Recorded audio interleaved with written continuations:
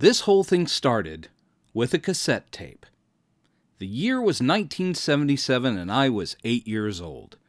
The tape, which had been a gift from my dad or possibly another relative, the intervening years have made giving credit sadly impossible, cost $2.99. It wasn't an album by some group like Casey and the Sunshine Band or ELO. It didn't have an awesome cover worthy of being airbrushed on the side of a van. Its utilitarian white text on a blue and black field mainly touted the label who released it, Radio Reruns, followed by the name of an old show and its original air date. What possible interest could a kid of the happening 70s have in a goofy piece of entertainment from 1938? This show was older than my parents. Older than TV. But I still popped it into our fancy portable tape player and pressed play. And was totally and completely hooked once I heard.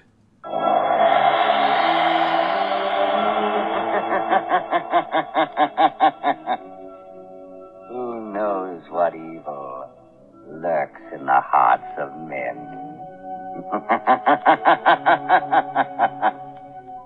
The shadow knows.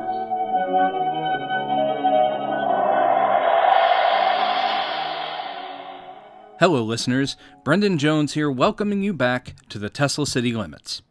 Last month I initiated our glimpse into the history of the Tesla Broadcasting Company by focusing on the tenuous connections between that short-lived radio network and the genius inventor the company borrowed its name from, Nikola Tesla.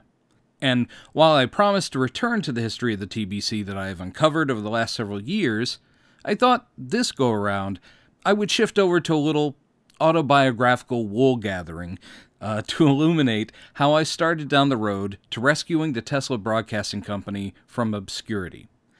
For the fellow comics fans out there, I guess this is my secret origin.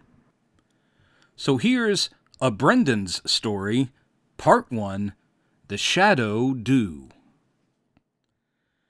Despite the implications of my opening, that cassette wasn't my first encounter with radio theater.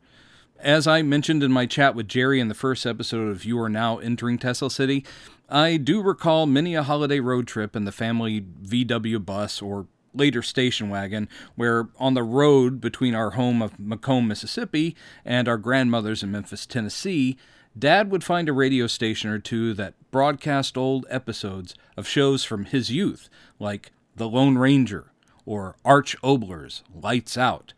I much preferred these to the folksy drone of Paul Harvey's The Rest of the Story, which I secretly think my parents put on to lull us to sleep. Also, as a kid of the 70s, I had the wonder that was Power Records. Now, book and record sets were a staple of pre-digital age childhoods. There were Disney movie soundtracks with illustrated storybooks to follow for the wee tykes, but then you graduated to Power Records that presented full cast adaptations of recent comic books, complete with sound effects and action scores. You would read along with the comic as actors would bring to life a battle between Spider-Man and the Man-Wolf, dutifully turning the page when you heard the ding. But vintage radio? I probably never would have given it much consideration if it hadn't been for my brother, Robin. Time for a Tesla City sidebar. Hi, Robin. That was a Tesla City sidebar. Older by 3.5 years, Robin, born Robert Major Jones IV, and I'll never let him forget it, fulfilled and continues to fulfill all the typical duties of a big brother. Bullying, belittling, while simultaneously protecting and encouraging. And of course, trailblazing.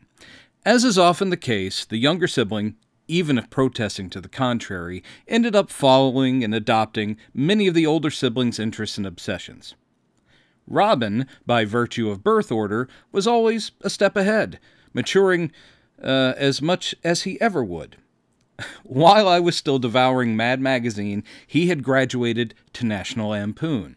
While I was still deep in Brave and the Bold and Marvel Team-Up, he had moved on to heavy metal. But thanks to a dad totally immersed in music, film, and TV from his time and before, and a mom who sighed a lot, and did her best to instill in us an appreciation of high culture and art, some of which stuck, both Robin and I became living databases of pop culture. We weren't picky, we loved it all, and that included the entertainment from the distant past, like that cassette of an old Shadow episode from the top of this show, which, for transparency's sake, I should state, was actually Robin's. Yeah, he got into old-time radio and the great heroes of the pulpy 30s and 40s first, but not as deeply as me. Ha. Once I discovered the Shadow, I suddenly wasn't as interested in my Power records anymore. That dark hero with the power to cloud men's minds was an even eerier Batman, if such a thing was possible. And becoming aware of him and the other proto-superheroes of the Great Depression opened a new world of wonder for me. Today, outside a niche corner of nerddom, the Shadow is mainly recalled as a modestly successful Alec Baldwin movie from the 90s. But it's important to acknowledge that this character, fleshed out by pulp novelist Walter Gibson, was one of the most iconic of the radio heroes. His program on the Mutual Broadcasting System launched in 1937 and lasted an amazing 17 years. So iconic was it that even my pop culture tolerant at best mother would often playfully paraphrase the crime fighter's catchphrase, "Who knows what evil lurks in the hearts of men? The Shadow do?" Okay, cute. But what I hear you asking, which would be a cool superpower to have, what does any of this have to do with the Tesla City stories?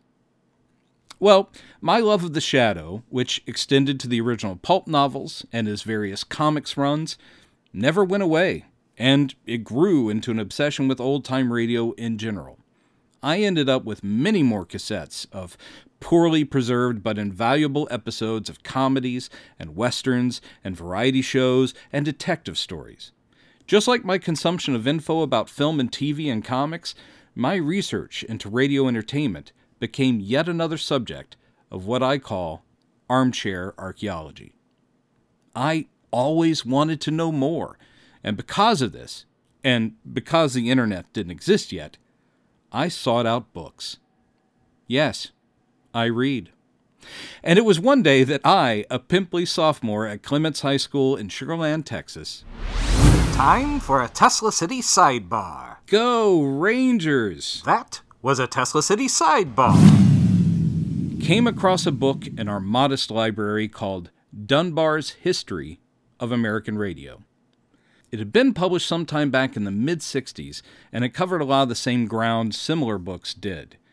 But it had a chapter specifically on what it called the radio superheroes, where it went into the successes of shows like Superman and the Green Hornet and Captain Midnight, but primarily focusing on the Shadow.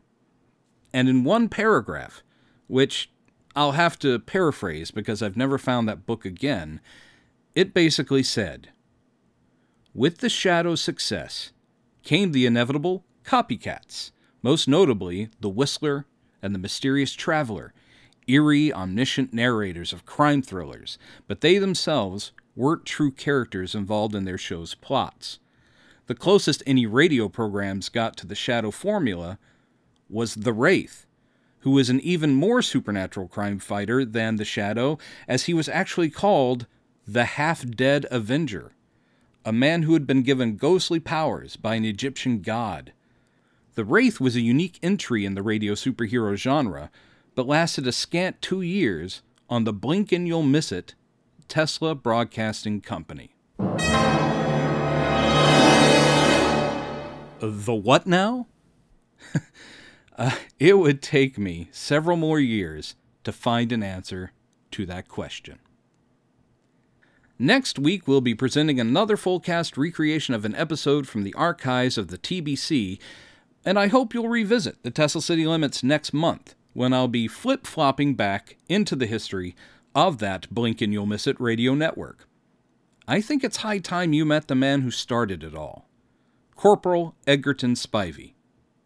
But you can call him Buck. This is Brendan Jones, Director and Chief Archivist, dropping you off at the Tesla City limits. I trust you know your way back home.